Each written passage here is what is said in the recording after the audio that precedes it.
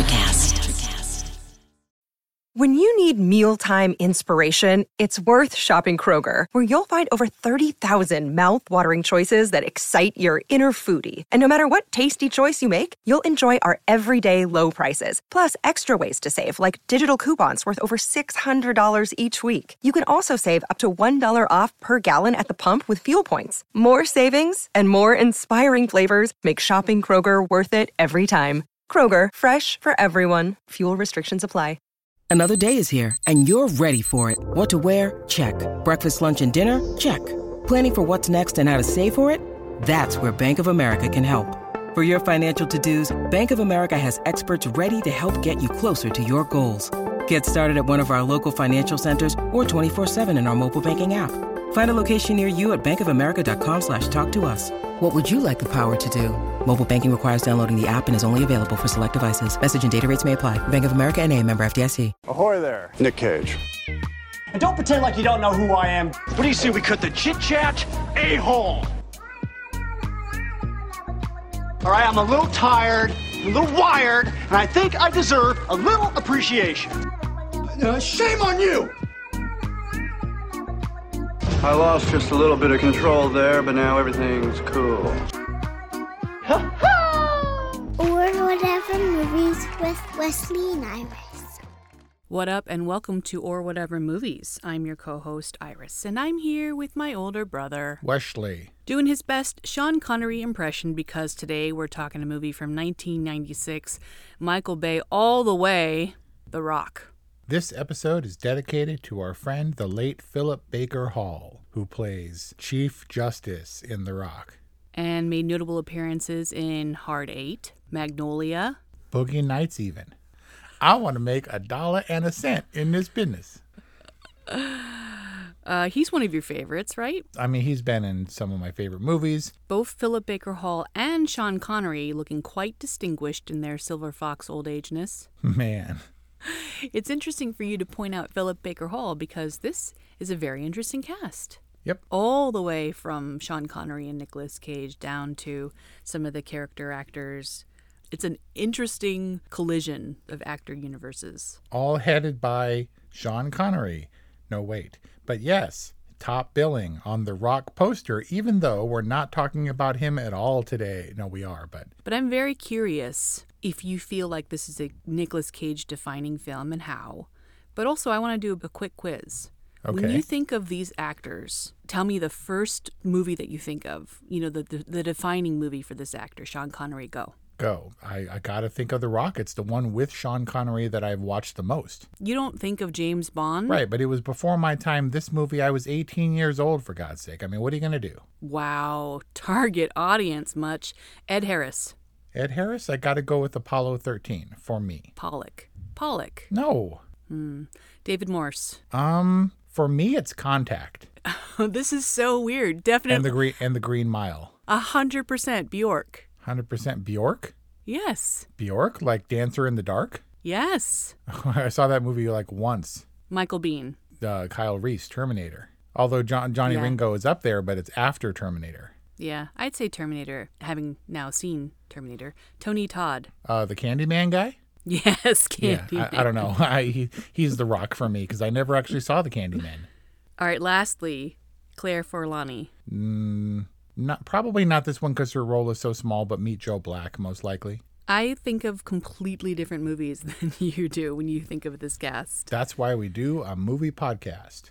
But we are here today because we're talking about Nicolas Cage. And this is an episode within the Nicolas Cage Month series. Yeah, one of Nicolas Cage's many, apparently, Jerry Bruckheimer films. We talked about National Treasure several years later, and I called that the pinnacle of Nicolas Cage's popularity and commercial viability, and I think I was wrong.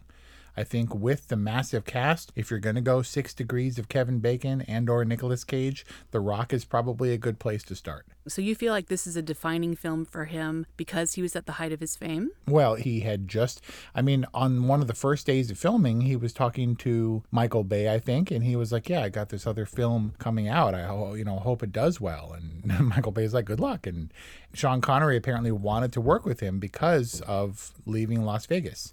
And so it was unexpected. He hadn't won the Oscar when he started this movie. Oh, so when this movie came out, he was Oscar winner Nicolas Cage? Somewhere in there, yeah. Somewhere during production. And so his popularity in terms of, just like accolades was way up there. And The Rock, a really big, successful financial movie for Michael Bay. Maybe one of Michael Bay's best, maybe arguably Michael Bay's best movies. Because, boy, Michael Bay has made some stinkers. This is definitely an example of Michael Bay big dumb fun. But tell me, there's a fine line between a Michael Bay stinker and a Michael Bay success. Like, what are the top 3 Michael Bay stinkers? I mean, as they went on, the Transformers got more offensive and just dumber and just louder.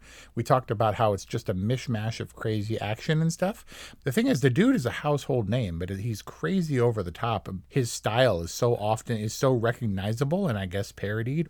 Is Armageddon a big Michael Bay stinker? It is a big Michael Bay success. This is arguably the best time for Michael Bay as well, where The Rock was very popular, and then Armageddon was right on its heels a couple of years later. I like Armageddon personally. It was one of my fonder birthday movies for that year, 97. Interesting. So what makes this a quintessentially Michael Bay film? Well, and then we'll get to Nicolas Cage. You know it's a Michael Bay film when they have the sweeping 360-degree hero shot when they get out of cars. Nicolas Cage does it in the yellow Ferrari. When there's helicopters and F-18s all over the place, particularly silhouetted by the sunset in the background. Huge explosions. Like, there's not a lot of explosions in The Rock unless you're counting the streetcar during the car chase and then the unnecessary explosion at the end from the F-18s. But that's typically what he's known for. Don't forget all of the testosterone. Yeah, testosterone that comes through in the sweat and the close-ups and the jump cut editing kind of stuff. It's basically like big hardware and like sweaty tack-geared dudes. Tack gear, shaky close-ups, swooping pans, that kind of stuff, yeah. Yeah, that car chase is like all kinds of shaky close-ups of people like gritting their teeth and turning wheels. Yep. What makes this film quintessentially Nick Cage and therefore appropriate for Nicolas Cage month on or whatever movies? So this was the beginning of his action career. As Nicolas Cage himself puts it, he wanted to zag when others expected him to zig. And that's how he kind of got into action films after the little independent drama that was Leaving Las Vegas. And this is maybe his finest hour. It's when we start to see he's firmly in control. And Nicolas Cage is and was a good actor.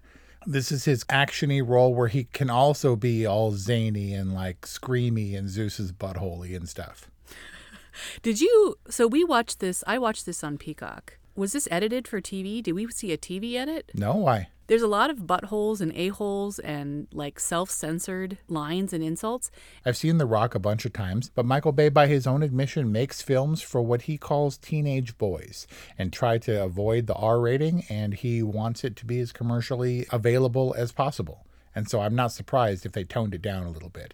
I think a lot of the Nick Cage, Zeus's butthole kind of stuff, cut the chit-chat a-hole, I think that's all him kind of being colorful and ad-libbing.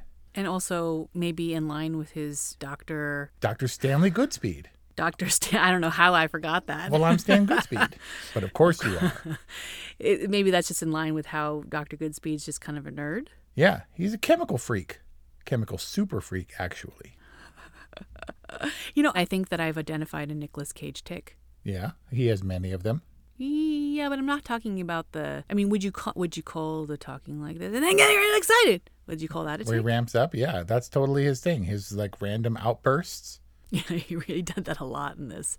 But I think his physical tick is the flappy hand. The like, come on, let's keep it moving kind of hand? The Nick Cage flappy hand. Yes. Yeah. Yes. And he did it in Matchstick Men. I'm just telling you, look out for future Nick Cage flappy hand. Well, with respect, he is Italian. Wow. So you're going to turn this into a race thing?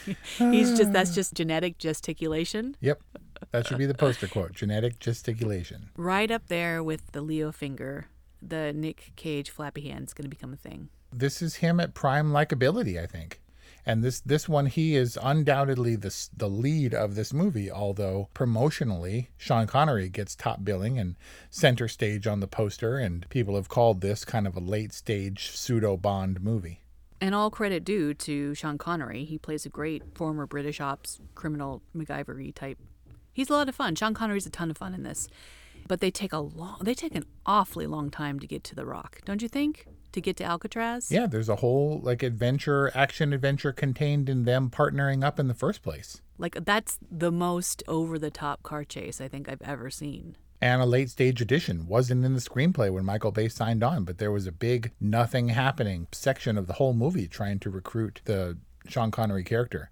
So they put in a big thing, and apparently San Francisco, despite having a history of car chases, doesn't love car, or at least they know how to leverage it. Like their car chase rider has a bunch of stipulations, like you have to pay for our dry cleaning and provide valet parking when you mess up our street, and have to paint buildings that they scorch when they blow stuff up. So yeah, a lot of a really good car chase, I think, as incoherent and Michael Bay, I think, as it is at times. I don't know. I agree with you there. It's pretty epic, I guess, but I don't really understand what's happening most of the time. The cops are really bumbling, like they're not good cops. How is it that the cops are worse than Nicolas Cage in a Ferrari? Why is Nicolas Cage like the smart? He kind of like wavers between being like the smart, capable guy and being completely incompetent inconsistently. Yeah, that's Nicolas Cage's thing. He's smart and focused and matchstick men and all in his suit, and then he does the Nicolas Cage ticky nerdy thing. I mean, I guess. But suddenly he's really good at car chases, and he knows the secret shortcuts and, you know, is basically the only one who's able to kind of keep up with him. But I felt like the car chase was convoluted. It was not entirely coherent. It was a little long, actually. And the streetcar stuff, totally unnecessary. Like, it's just because how else do you blow up San Francisco other than to send an icon like a streetcar 30 feet into the air before it comes crashing down in a fireball? That's exactly why, because it was totally iconic, and it actually was the genesis of the car chase. Michael Bay saw a thing. He read an article about where the train left the track, like it derailed, and it spilled a bunch of people off the streetcar. And he was like, what if Sean Connery hit it with a Hummer? The seed of all great ideas. Yep. But Nicolas Cage's Stanley Goodspeed in his Ferrari is willing to do the things the cops won't. He like looks at the plate glass window and he's like, well, why not? And then like drives the car through the window, even though he doesn't know if there are pedestrians on the other side. Yeah, that was the other thing. Just the collateral damage, you can't account for it. It's reprehensibly irresponsible. The collateral damage to get him to what? To reapprehend him? Right? We don't know what's happening because that fugitive scenario is meant to be kept secret. And the Rock, nobody knows the real chemical warfare threat that San Francisco is under. And everybody glosses over the fact that there was just like a major explosion in the middle of downtown and car chases and collateral damage and likely people got killed and stuff. Nobody got killed in that car chase at all in Michael Bay's world. I guess not. Just a lot of property damage and busted up cars. I mean, the old lady definitely does not get killed. The wheelchair crew does not get killed. We're very clear on that. Right. Well, because they were like athletic wheelchair bound people. Weren't they like passing a basketball or a football or something as they went past? I think so. They were definitely coordinated. And those serve their very important purposes, right, of helping us like Sean Connery, like the fact that he goes out of his way to avoid the stereotypical old lady crossing the street, the fact that he wants to reconnect with his daughter. These are all devices that are intended for us to make us like him. Yeah, well, he respects the senior community, being a member himself. Yeah, and I guess he respects families, or at least has come to in his time of reflection in prison. We know he's likable because he's well-read and sympathetic. Ah, an educated man. Which why is Latin always the indicator of education? Because nobody knows. It's a dead language, and if you know stuff in Latin, nobody can really fact check you on it. Three movies where they use Latin as an indicator of intelligence. Another Michael Biehn movie, Tombstone, which is obviously the first one, the one at the forefront of your mind. Another Nicolas Cage movie, National Treasure, and then The Rock. One more. The Jesus movie, Passion of the Christ. No, that was Aramaic. We just talked about it. Which one? The Lost City. Oh, okay. Have you been to Alcatraz? Nope. Kelly Ray won't let me. Why? I don't know. She has no interest in it. Apparently, it's not a good place to film a movie. Michael Bay, they wanted him to do it like on sets, and some of it was on sets, a giant set, as a matter of fact. But they wanted just establishing pretty shots and then shoot it somewhere else. And he went there and was like, no, we got to film here. But apparently, it's really dangerous and crumbling, and somebody called it like Tetanus Island or something. Well, that certainly seemed like Tetanus Cave down there. And why would they have these like massive, I don't know, is catacombs the right word? Yeah. This massive tunnel structure underneath the thing. Because the rock, like, how do you enter the rock? Obviously, through the steam vent, through the tunnels. What tunnels? There's like an entire Temple of Doom underneath the rock. Yeah. And I was like, this is the dumbest thing I've ever seen. And there's like mine carts and junk. And then it turned out like 20 years after this movie was released, they did a study of some kind and found there are buildings and tunnels under there. Presumably because, as stated in the rock, it was originally a Civil War fort. So I don't know that it's accessible or whatever, or if they knew it. It obviously wasn't filmed under there. But there's stuff under Alcatraz Island. Really? But they didn't make that with this knowledge. I don't think so, no. And so it was completely ridiculous and really well lit. And the steam stuff was going, and there was like waterfalls and junk into there. And it's like, what? Yeah, it's all really, it was cavernous. You got the mine carts, you got the pulley systems, you got the furnaces and all the fun things, but also just like very, very accessible, from the shower. Like, how did convicts not escape through that shower drain? Right? You'd think there would be like littered with bodies of people attempting to escape who couldn't navigate the flame bursts. Yeah, just lined up at the furnace. All like decayed with prison jumpsuits, like striped prison outfits and hats and stuff. Yeah, totally. Eye patches and treasure maps and all that. But it would have been starvation because there was plenty of water. You could drink water under there forever. I don't know. It was all like sewage and ocean. Yeah, maybe it was salt water. Yeah. I like the fact that they only built 150 feet of track. So that incredibly long minecart chase and stuff, or the ride, was all just on the same stretch of track over and over and over again. And meant to be bigger. It was going to be all those swinging carts, but they ran out of money. And they're like, let's just do the thing at the track. It would make a great ride. This is for teenage boys, The Rock. And boy, Kelly Ray is the one who suggested Nicolas Cage month. And she got a little bit squirmy during The Rock. She was like checking her phone and stuff. And I was like, you signed up for this. Why was she squirmy? Sensory overload? I don't think it's a movie for chicks. I found it to be a little tedious, I have to say. I was like, it's just a huge sausage fest. And we've got a girlfriend and a daughter. Their name is Carla and Jade. Thank you very much. No, pointless. They're functions of the men. I mean, I guess you can say there's some nuance with like Ed Harris's turn, or Stanley Goodspeed's kind of clever, and I guess Sean Connery, you could say. Mason's layered, I guess. But the whole time I was just like, okay. Yeah. I mean, I don't even know that I was like particularly gripped. Like, the fact that there's so much action kind of takes the stakes right out of it. Yeah, that's a popular complaint about Michael Bay movies. And all the characters exist to support the main dudes, the sausage fest on stage. Women, minorities, they're just kind of gone in a flash and don't really have much place. It's kind of like Ridley Scott and Thelma and Louise, and talking about like helicopters and truckers and all that kind of stuff. And then in the middle, we'll probably shoot some of that dialogue and character stuff. It's like Michael Bay's got to have first and foremost the helicopters and the explosions. Apparently he dialed back at the studio's request the excessive helicopter shots that he wanted to feature throughout. Wow. This is controlled Michael Bay, controlled Nicolas Cage.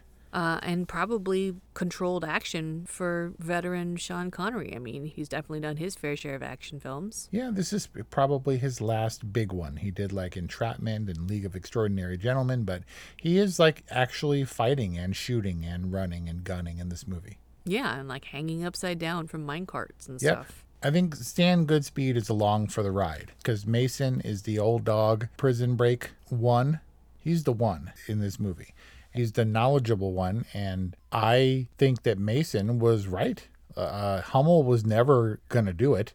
In fact, I thought, because you've got to have the VX gas and the little pearls on the island, but all he needed was the threat of force. And when they called the bluff, that's it. Mission's over. There is no money, right?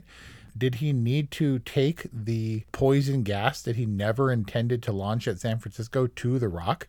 He could have stolen it, squirreled it away someplace safe, and then just gone to the Rock and been like, hey, we're going to do this thing. Which, if it didn't work out, would have been much easier on him because he was never going to kill people. It's true. I'm not sure about Ed Harris, whether or not he was never going to kill people, or if he had had a change of heart, because he, for all appearances, his mercenaries believed and were on board with killing people. Yeah. Right? And so why would he take it to that extreme with them? I mean, maybe he thought his plan would work out and he didn't have a contingency. But as far as his men were concerned, they were all aligned to take it all the way. And so I was very confused by his turn. Ed Harris is the man, is all you got to know. And he was going to have his moral redemption in this movie, even if he has to get shot and land on an obvious blue mattress when he does. I missed that. That was just like a stunt pad that they didn't paint out? Yeah, it curls up around him on the sides when he falls out of frame. I think he lost his nerve. Yeah. Everyone's a bad guy turned good guy. Obviously, Stanley's good. He's good as in his name. But Hummel is good ultimately. Obviously, Mason is good and stays around. Says Sniper's going to get his ash and then comes back and saves him. And the only bad guy in this movie was Womack, you piece of shit, who seems okay, because he tears up Mason's pardon. Yeah, and he really was never going to honor it. Even Baxter gets his redemption. David Morse is loyal to the end and also grows a conscience. Yep. I don't know, I'm struggling with the Nick Cage connection here. Of why we chose this movie? I chose this movie because it's before everything went off the rails, Nicolas Cage and Michael Bay included. I think The Rock is successful and just not for everyone. It's everything ratcheted up to a 12. There's testosterone all over the place, and if you're not on that level, then you're probably not going to appreciate it. Like me and the rest of the teenage boys for whom this movie was made. And at 18, you were primed and ready for The Rock, and I think it made some kind of special impression on you. Yep, and he was like, Womack, looks like you're between a rock and a hard case. And I was like, I don't know what that means. Maybe this is maybe The Rock is like the female equivalent of The Lost City, where it's just kind of in one ear and out the other. I give it the bandwidth for an hour or two back then and today, and then it's just kind of gone. Come on, man. Go, go, go. We got company. And and there's lots of romance and there's... Romance? Yeah, they went... There's some doing it on the roof. This movie has more honeymoons than The Lost City. Oh, yeah. Yeah, who wouldn't want to go on their honeymoon to St. Michael's Church in Fort Walton, Kansas? And definitely the tourism was driven up for Alcatraz after this movie. I wonder if the same was true for Fort Walton, Kansas. I mean, can you pick a more conspicuous getaway vehicle? It's a bromance movie. It's a romantic tragedy, the last movie of Don Simpson and Jerry Bruckheimer together, at least we thought. Lovingly dedicated to Don Simpson. He didn't get the same shout out at Top Gun Maverick. But still, 26 years later, he comes roaring back. With one of the biggest movies, not of all time. Nope, but the biggest Tom Cruise movie, yeah. All right, well, I'm not hating on The Rock. It was fine. It was fine. It's just the kind of movie where everything is excessive. Sean Connery's ideas of snacks at the Fairmont Hotel is the giant lobster platter brought in for the FBI agents to share. Just a microcosm of Michael Bay-ness? Yep. Just go big or go home? Go Bay or go home. Just go Bay? As one YouTube video put it, he turned the San Francisco Bay into the San Francisco Bay. The Bay Area into the Bay Area.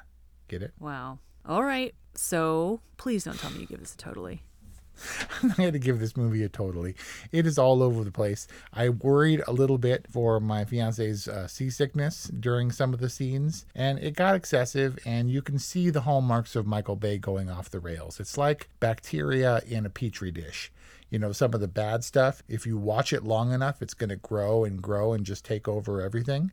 And all that stuff seems obvious in Michael Bay's later movies, and you can see the seeds of it in The Rock. Good for its time and place when I was around 18, when I was in, exactly the target audience. And then since then, I was a little bit shocked by how bored I was and okay, let's get through this. But The Rock represents this era of Nicolas Cage, the action star, and I chose it because I thought that as a commercial success and something more memorable, it's noteworthy that The Rock is included in the Criterion Collection of all things, as is Armageddon. This was definitely the correct era, and maybe the right choice for this era of Nicolas Cage, but I stand by my decision. And The Rock is an all-right movie, especially for the kind of movie that it is. But for lovers of serious cinema, for the Criterion Collection, I'm not sure how many of those nerds picked this one up. That's just weird. That's like the weirdest, most random factoid. The Rock, 1996, is a Criterion Collection selectee. Bizarre, but I guess indicative of a specific time and place, and also a milestone of the star of this month's series, Nicolas Cage. So we hope you enjoyed this discussion on The Rock. We got an all right from Wes, a good from Iris, for what it is and what it's worth. And check out other episodes in our Nicolas Cage Month series. Subscribe to our podcast. Contact us at 818-835-0473 or whatevermovies@gmail.com. Follow us on social media at orwhatevermovies. We love to hear from you, and we'll see you next time. Welcome to Ringside with Ray and Prince. My name is Ray Leonard Jr. Oh, got the set? No, that's just my dad. My name is Prince Daniels Jr. Daniels again with a big home touchdown. On this show, we come to humanize Athletes, entertainers, business executives. We're going to see what makes them tick. Tuesdays, 10 a.m. Pacific time on Spotify, Apple, Amazon, and wherever you get your podcasts. We'll see you there. Peace and power. Electricast. Hey guys, it's Miriam Love here, and I want to share something very special with you.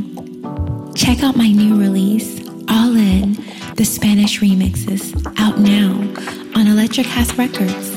And always remember, be love, share love, all love.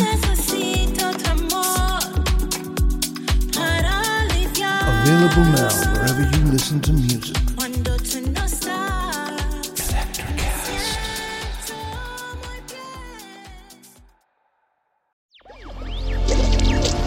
Electricast.